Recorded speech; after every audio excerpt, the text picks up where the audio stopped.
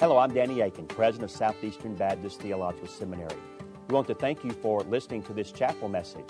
Our mission at Southeastern is to seek to glorify the Lord Jesus Christ by equipping students to serve the church and fulfill the Great Commission. We hope that you enjoy this chapel message and that you will visit our website. It's www.sebts.edu. There you can learn more about our school and what the Lord is doing here. We hope you enjoyed the message. Thank you for being a part of what we're doing here. It's always good for me to be able to get out of Washington more some days than others, and out of my normal routines, and I do hear the most interesting things. I remember being at a bookstore years ago in Tallahassee, Florida, and there was a woman talking to about 5 other people. You know how they have those kind of community book discussions in bookstores sometimes? And I remember I was standing in the next aisle, so I wasn't right there, but I listened, and I heard her say, "Welcome. I am a counselor, an astrologist, and a Methodist minister." I think that kind of choice in religion, the choice whereby we dictate our own terms, was largely unheard of in previous generations. But Danny, I'm sure you remember Robert Bellow's book, Habits of the Heart, like 20 or 30 years ago now. He talked about Sheilaism, based on this character that was a kind of an amalgamation of people he'd interviewed. He noticed how people just pick and choose things they want to believe from different religions these days. And he called that Sheilaism. She was expecting what she was pleasing, and she determined that that was what she wanted and would just think was true. I think so many people approach religion that way these days. Versace, the clothes designer who was killed some years ago now, said in the last interview he gave before he was killed, "I believe in God, but I'm not the kind of religious person who goes to church, who believes in the fairy tale of Jesus born in the stable with a donkey. No, I'm not stupid. I can't believe that God, with all the power that he has, had to have himself born in a stable. It wouldn't have been comfortable." Now, most of us in our own denials today wouldn't be so bold as Versace was, but I think we have to admit that when we come to what we expect of religion, we do have different expectations than what Christianity presents us with. Honestly, most of us enjoy, naturally, a religion that is clear and powerful, that is respected and influential. I think as Americans particularly, we like our religion practical. I mean, it should be a proven agent of stress reduction, or at least of values clarification. We like the visible, the inoffensive, the powerful, the celebrated. We like popes addressing joint sessions of Congress. That is a religion we like. It is clear, above board, and publicly respected. Like maybe Versace, we are less comfortable with the invisible, the offensive, the apparently, obviously weak, and the despised. Now, if you know your own heart well enough to know that's true, then you're in a good position to go back with me 2,000 years to a time and place where angels represented popular religion. But this new Christian gospel that had come along with a surprising appearance. And it was that surprise that caused Christians for centuries to write books specifically about that, like Athanasius's On the Incarnation of the Word, or Anselm's Why God Became Man. Well, friends, this morning we want to look at what the Bible says about that question, why God became man. So if you would, take your Bibles. Let's go to the New Testament. Let's go to the general epistles. Let's go to Hebrews. Let's go to Hebrews chapter 2. We'll concentrate on verses 10 to 18, but let me begin with verse 5 to give the context. Hebrews chapter 2, beginning of verse 5.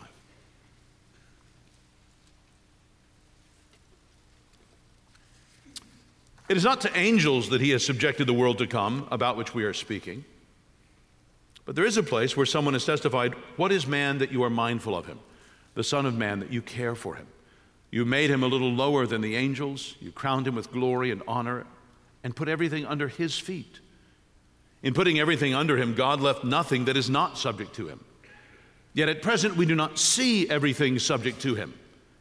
But we see Jesus, who was made a little lower than the angels, now crowned with glory and honor, because he suffered death, so that by the grace of God, he might taste death for everyone.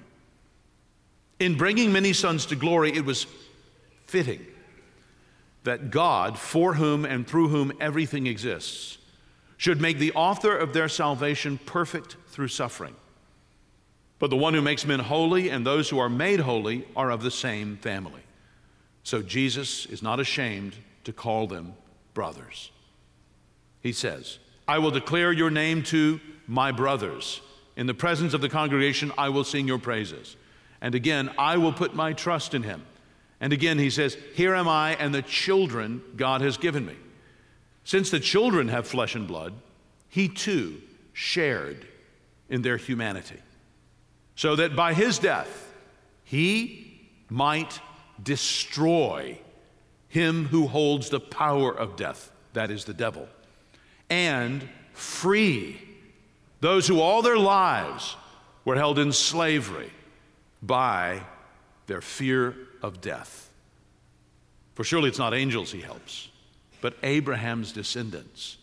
For this reason he had to be made like his brothers in every way, in order that he might become a merciful and faithful high priest in service to God, and that he might make atonement for the sins of the people, because he himself suffered when he was tempted. He is able to help those who are being tempted. So friends, the question the writer of the Hebrews anticipates and answers is this: if Jesus is so much more exalted than the angels, which is what he said in 1:1 to 2:5, that's been his argument so far with the people. If Jesus is so much more exalted than the angels, then why doesn't Jesus look more exalted? Why has he appeared lower than the angels? And that's what we want to try to answer in our time together this morning. Why did God appear in such an unlikely manner in Jesus? He says in verses 5 to 9 that it was foretold that it would be this way in the Psalms. From Psalm 8, he says it's clear that there would be one who would be made lower than the angels, but who would then also be crowned and have everything subjected to him. And he says that this has been fulfilled in Jesus. We do see Jesus made lower than the angels, but he says there in verse 9, we do not see everything subjected to him yet. But he says there at the beginning of verse 9, and notice that important adversative, duh. You know, some of you may have translations here, some of you may have your Greek New Testaments here, but that important adversative, duh. We do see Jesus now crowned. Verse 9, so crowned with glory and honor. So yes, he was crucified, but he has also been resurrected and ascended to heaven, and he's presented his sacrifice to his Father, and now he's at the right hand of the Father Almighty, and it is to him that the Father has promised to subject all things. So the first people that this letter was written to, beginning to doubt Jesus, to be tempted to worship more obviously glorious creatures, the critics were right when they pointed to Jesus' state being lower than the angels. I mean, even to the point of death, which the writer talks about more in just a moment. But that was only for a while. And they didn't remember that their own scriptures contained these pointers that one such person would be exalted above all. So Jesus is now crowned, and he will one day, apparently, obviously, beyond doubt, rule all. Again, the question, why did Jesus appear, or why rather did God appear in such a surprising manner as Jesus? Why would such surprising things happen that the one who would rule all would for a time appear less exalted than angels? For a time. Why is it fitting, as the author says here, appropriate, seemly? Why is it fitting for Jesus to be so abased? And I want to give three answers in turn that the writer here gives us to this question. I'll tell them to you right now so you can write them down if you're taking notes. It's fitting for Jesus to become like us, number one, if we are to be his family. Number two, if we are to be like him. And number three, if he is to make atonement for our sins. First, it's fitting for Jesus to become like us if we're to be his family. You see that really throughout this passage. It was hinted at in the verses the writer cited in Psalm 8, but Jesus' humiliation is examined and explained more fully here in the rest of chapter 2, where we find that Jesus' incarnation was part of his identification with his people, leading to his people's incorporation into his family. So incarnation, identification, incorporation. The writer here refers to these people by many names. We see there in verse 10 the reference to God's many sons brought to glory. Verse 10, in bringing many sons to glory, it was fitting that God, for whom and through whom everything exists, should make the author of their salvation perfect through suffering. So one purpose of this God is pointed out there in that first phrase in verse 10. God desired to bring many sons to glory. It is his will that many of those who had been alienated from him by their sins should be restored in their relationship to him. And I love the fact he says here, not just a few, but he says many. How would this be done? Well, that's what God was doing in Jesus. The people objecting to the debased appearance of Jesus had hit on something. The critics were partly right, as they often are. Only what they took to be unusually awkward, Jesus' lowliness, was in fact becoming, or as we used to say, seemly. I think the ESV and NIV have here fitting. It was fitting that God should make the author of their salvation perfect through suffering. Now again, friends, this is where if we're going to feel this text, not just read it, not just be able to pass a test on it, but feel it, we have to identify and admit that we are more like the critics that are being addressed here than we might like to admit. We like things to look differently than they did in the ministry of Jesus. We would do things differently if we were in charge. Our tendency would likely be more like Versace's, to lose the stable, palace all the day, stay in the apostolic nuncio when you're in Washington. Throughout life, hold successful, oversubscribed seminars, and then have cheering crowds on the National Mall to welcome you, with the media fawning over the fact that you lowered yourself to ride in a late model Fiat and be driven around. Danny, if I'm really humble today for lunch, I'll just call up my driver to bring a late model Fiat and just drive me off to the restaurant. Certainly no death on a cross. But that's not how God did it. He also calls them here Jesus' brothers. Psalm 22, the psalm that Jesus references here, or that Jesus references rather when he's on the cross. And he begins to quote it saying, my God, why have you forsaken me? Well, later on in that same psalm, the one speaking refers to calling some my brothers in the presence of the heavenly assembly before God himself. You see then what that is. The writer to the Hebrews sees in Psalm 22 a prophecy of Jesus owning believers as his own family before his heavenly Father. Look at the end of verse 11. This is the portion that the writer of the Hebrews quotes here. So Jesus is not ashamed to call them brothers. He says, quoting Psalm 22, I will declare your name to my brothers. In the presence of the church, the ecclesia, the congregation, I will sing your praises. I will hymn you. Verses 13 and 14, the author then quotes from Isaiah 8, showing another way that Jesus would speak of some people as his family, and this time as Jesus' children. You see that in verses 13 and 14. So look down at verses 13 and 14. And again, I will put my trust in him. And again, he says, here am I and the children God has given me. So the Messiah is understood as calling some who are standing with him in the presence of God, the children God has given me. My children. The Messiah here refers to the children God has given me. So the writer says in verse 14 of Jesus, since the children have flesh and blood, he too shared in their humanity. So Jesus had flesh and blood. Jesus shared in their humanity. And so we could become his own flesh and blood, his children, his brothers and sisters, his family. With all these images of children and siblings, we see that Jesus has made us his family by taking on our flesh. Friends, this is the great truth of Christ's incarnation.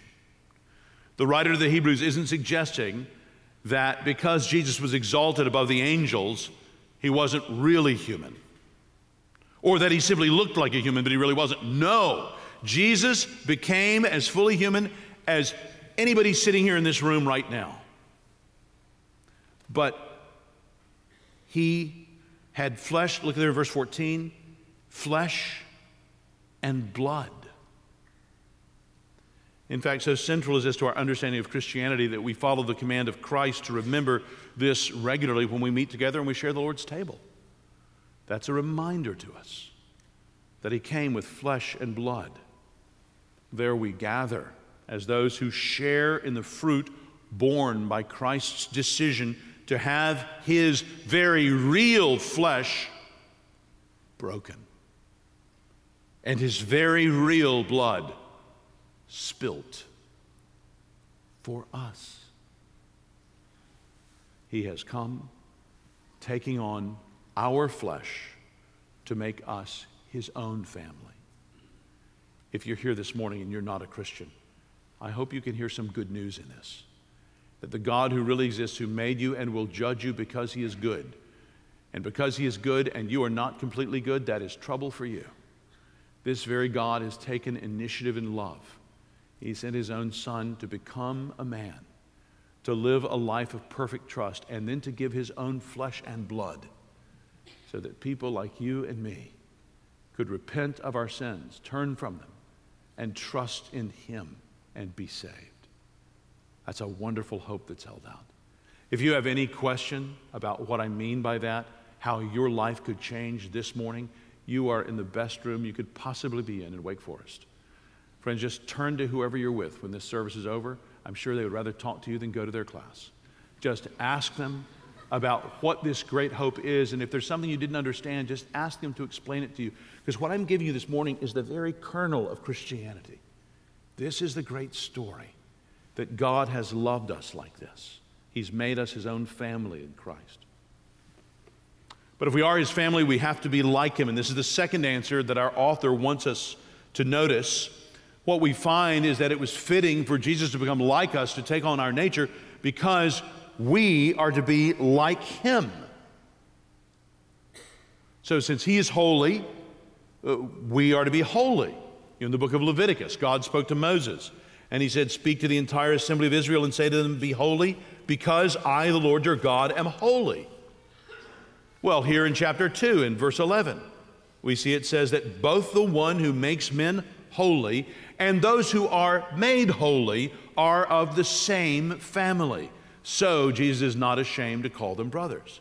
And that phrase the NIV has of the same family is literally all out of one. Anybody have the HCSB or the ESV? James, how does... All have one source. All have one source? That's good. Who has the HCSB? Anybody?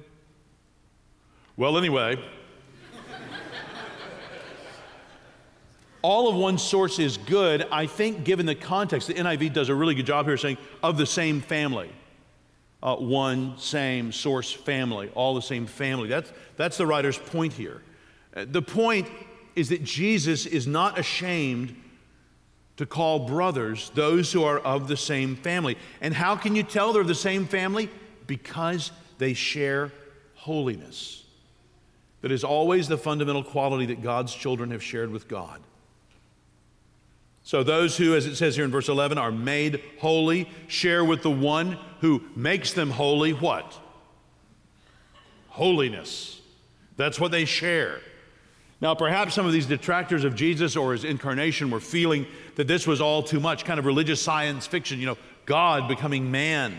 The writer here mentions the kind of evidence that he'll return to later in the letter. Jesus is making those who are specially his own to be like himself. And what that means is he is making us holy. I don't know what you're doing today if you're a Christian, but I can tell you what Jesus is doing. His Spirit is at work today, right now, making you holy. You've been accounted holy by faith. You've been justified and declared right. In that sense, God has been reconciled to you and you to God. But he is in time and space right now making you holy. You know, when I thought about talking to you about this morning, I just thought, how on earth do I talk about holiness to this generation? When I use the word holiness, all you hear is legalism. It's like holiness is bleeped out. He makes you beep, and your own brain inserts legalism. He makes you, try to hear it, holy. It's not austere and cold. It's not a negative characteristic. Holiness is rightness. Holiness is goodness. Holiness is all the ways your parents ever overlooked your faults and flaws and kept caring for you. Friends, that's holiness. Holiness is all that is good and right that has ever happened to you in this world. That's holiness. Holiness is God knowing when somebody has been abused or an injustice has been taken, and God addressing that, either in time or eternity. That's holiness. It's the foundation of justice and of care, and it is what God is like. And this is what those who are truly his are being made into by him. It's not that we're saved by our holiness. We're not, but none of us will be saved without holiness. Chapter 12, he says, without holiness, no one will see the Lord.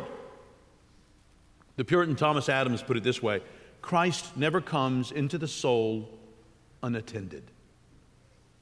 He brings the Holy Spirit with him, and the Spirit, his train of gifts and graces. Christ comes with a blessing in each hand, forgiveness in one, holiness in the other. Friends, humanity, flesh and blood, with holiness is the family resemblance. It's the refurbished image of God. There's another way that the writer mentions, that if we are to be his, we are to be like him, so we're to be holy, but we're also to be free. He says there, so if holiness summarized those ways that we are positively to be like him, the author also mentions one way negatively that we are to be like him, like Jesus, and that is we're to be free from the fear of death. And it was to that end we read in verse 14 that Jesus shared in their humanity. Look with me again at verses 14 to 16. Since the children have flesh and blood, he too shared in their humanity, so that by his death he might destroy him who holds the power of death, that is, the devil, and free those who all their lives were held in slavery by their fear of death. For surely it is not angels he helps, but Abraham's descendants. So let's just stare at those verses for a moment to make sure we see what he means. He begins in verse 14, since the children have flesh and blood. We understand what that means, right? The children are those people that God has given Jesus, according to Isaiah 8, as the writer quotes here up in verse 13. And these people have flesh and blood. Okay, that's straightforward enough. We understand that. That's not a problem. But here comes his main point. Because of this, he says, he, or that's Jesus from up in verse 11, he too shared in their humanity, even to the point of sharing in our death. And why did he do this? Well, we've already seen that positively Jesus works to make people holy. Negatively, though, he did this, we read here in verse 14, so that by his death he might accomplish two things that he mentions here in verses 14 and 15. The first one that he mentions is so that he might destroy him who holds the power of death. Who's that? The devil. He says right here, the devil. Christ wanted to take on flesh that he might die. And somehow, he doesn't say how here, but somehow in Christ's death, Christ would defeat the devil. The everything which would be subjected to him would include even death. I love the title of John Owen's book, The Death of Death in the Death of Christ. That's the idea. This would result, though, in something else that Christ accomplished in his death, and that was, he says here in verse 15, to free those who all their lives were held in slavery by their fear of death. So, friends, you realize as children of Adam and Eve, we have the desire and the ability to turn from God in sin. We have the ability to do what's wrong, if we call that an ability. Being a holy God, God will punish that sin. Sin is allied with death. So going away from the author of life brings death, and death is fearful to us. Oh, again, if you're a pastor, you know that. I was sitting in the room of a dying man last week, and death was fearful to him. Friends, since the fall of man in the Garden of Eden, when we first sinned, fear of death has characterized us. And such fear, the writer here calls a slavery, holding us in bondage. And I would say he's right, wouldn't you? I would say he's writing accurately about people, about humanity. And that fear is what Jesus came to liberate us from by destroying the power of death itself. Verse 16, for surely it is not angels he helps, but Abraham's descendants. Because we know nothing of angels dying, but Abraham's descendants do die because Adam sinned, because they sinned, and because we sinned. So Jesus came to share in our humanity positively in order to make us holy like him, and negatively in order to destroy the fear of death in our lives. But there's still a problem, or at least a question. There's still something that's not quite clear here. How does Christ's death accomplish this? To understand this, consider that it's the same thing that stands in the way of Christ's goals in our lives, that prevents us from being holy, that keeps us in the fear of death: our sins. Friends, we can neither be holy nor be free from the fear of death because of our sins. So we come on to the main theme of this book of Hebrews that the writer just touches on here at the end of chapter 2, and that it is fitting, again his word, it is fitting for Jesus to be made like us. So it's not wrong, it's strange, yes, but wrong, no. It is in fact fitting for Jesus to be made like us, and this is for the third reason he gives: if he is to make atonement for our sins. And that's really what he talks about in verses 17 and 18. That's why he says here in verse 17 that he had to be made like his brothers in every way. The theme of understanding the suffering of Christ is an important part of Hebrews. It's first mentioned here in chapter 2 in verse 9.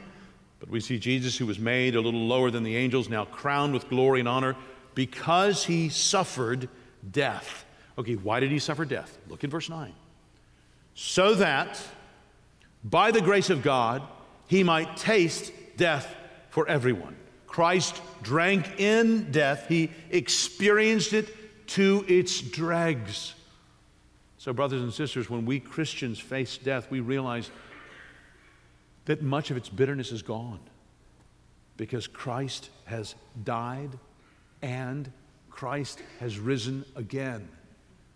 That's not just something we say at Easter or sing in songs. We really believe it. We believe it like it's Thursday. We believe it. Christ has risen again. To Jesus, death's terrors were as yet undiminished. But he resolutely set all his faculties to sound to the depths the dreadfulness of dying. And he did that for us. Christ died with a purpose. That's what you see in that little word "for" in verse 9. I love those "fors." That's where we get our benefits. It's right there in those "fors." He died for the love of others, but he doesn't say how that works in verse 9. For that, you need to look down to the last two verses in our chapter. Look at verse 17. For this reason, he had to be made like his brothers in every way, in order that he might become a merciful and faithful high priest in service to God, and that he might make atonement for the sins of the people. Because he himself suffered when he was tempted, he is able to help those who are being tempted. John Calvin, reflecting on that phrase in the Apostles' Creed, dead and buried, said, "Here again is to be seen how he in every respect took our place to pay the price of our redemption. Death held us captive under its yoke. Christ in our stead gave himself over to its power to deliver us from it." So the apostle understands it when he writes in Hebrews 2:9, he tasted death for everyone. By dying, he ensured that we would not die, or which is the same thing, redeemed us to life by his own death. He differed from us, however, in this respect. He let himself be swallowed up by death, as it were. Not to be engulfed in its abyss, but rather to engulf it, that soon must have engulfed us. He let himself be subjected to it, not to be overwhelmed by its power, but rather to lay it low when it was threatening us and exulting over our fallen state. Finally, his purpose was that through death he might destroy him who had the power of death, that is the devil, and deliver all those who through fear of death were subject to lifelong bondage. This is the first fruit that his death brought to us. You know, friends, if you do much reading in theology, particularly written by non-evangelicals, you know that some suggest today that we've lost the real message of Jesus, that we make too much of the idea of substitution in the death of Christ. Friends, this is in all kinds of people's writings. I'll skip the names now, talk to your theology profs, but it's in the writings of people published by evangelical publishers. They suggest that we make too much of the idea of substitution in the death of Christ, saying that Christ's death really should be seen more like an example of selfless love, of heroic, making the ultimate sacrifice, like a soldier in war or a captain with his sinking ship. But friends, I don't think that is sufficient for an understanding of the death of Christ. When it says here that he tasted death for, the writer has in mind something gloriously more than Jesus' example. Here's what one early Christian in the 2nd century wrote about the death of Christ. When our iniquity had come to its full height, and it was clear beyond all mistaking that retribution in the form of punishment and death must be looked for, the hour arrived in which God had determined to make known from them onwards his loving kindness and his power. How surpassing is the love and tenderness of God. In that hour, instead of hating us and rejecting us and remembering our wickednesses against us, he showed how long-suffering he is. He bore with us. And in pity, he took our sins upon himself and gave his own Son as a ransom for us, the holy for the wicked, the sinless for sinners, the just for the unjust, the incorrupt for the corrupt, the immortal for the mortal. For was there indeed anything except his righteousness that could have availed to cover our sins? In whom could we in our lawlessness and ungodliness have been made holy, but in the Son of God alone? Oh, sweet exchange! Oh, unsearchable working! Oh, benefits unhoped for, that the wickedness of multitudes should thus be hidden in the one holy, and the holiness of one should sanctify the countless wicked. Amen. Friends, finally, the Son of God had to be made like his brothers so that he could make atonement for them. Jesus himself had taught that he did not come to be served, but to serve, and to give his life as a ransom for many. And at the Last Supper, you may remember that as he offered his disciples the cup, he said, "This is my blood of the covenant, which is poured out for many." Where did this kind of teaching about substitution in Jesus' death come from? Jesus. So here in these verses, we see that Jesus, by his death on the cross, served as the priest offering and the sacrifice offered, bearing the wrath of God, not for his own sins. He didn't have any. He did not need to do this, but for the sins of those whose nature he shared, who would turn from their sins and trust in him. Friends, by God's grace, I've done that. Have you? It is the wrath of God which sin must meet, and which Christ must meet when he is numbered with the transgressors. He paid for the sins of his people, wiping them out with his blood. So he met God's wrath for us. Only because he suffered like that in our stead is he now able to help us as only he can. He propitiated. He assuaged. Teach your people these words. They are sweet words. He propitiated. He assuaged the right wrath of God and invites us into the mercy that he has bought for us by his sinless life and substitutionary death. This is how he is able to help those who are being tempted. So why did God appear in such an unlikely manner? The Son's humiliation, his lowering of himself, being made a little lower than the angels, was foretold in Scripture and was fitting for the Son to be made like us. If we were to be his family, if we were to be like him, holy and free, and if he were to make atonement for our sins. Praise God, he's done that. Let's pray.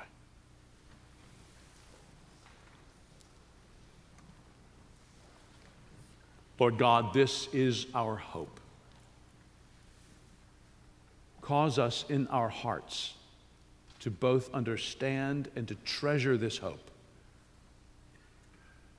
Grow our understanding of you so that you will increase our love for you and for all those made in your image. Cause this message to be often on our lips for your glory. We ask in Jesus' name. Amen. Thank you again for listening to this chapel message from Southeastern Baptist Theological Seminary. If you are thinking about theological education on the undergraduate or graduate level, including doctoral studies, we hope that you consider us. If you also find these chapel messages encouraging and a blessing to your walk with Christ, we hope that you will consider financially supporting Southeastern. Our graduates are literally serving the kingdom across this globe, working to carry the gospel of Jesus Christ to a lost and dying world. Your gifts will help to train more, and they will serve as a worthwhile investment in God's kingdom. You can find more information about attending Southeastern or supporting us financially at www.sebts.edu. We covet your prayers and trust that God will bless every good work you do for his glory. Thank you for joining us in our chapel services.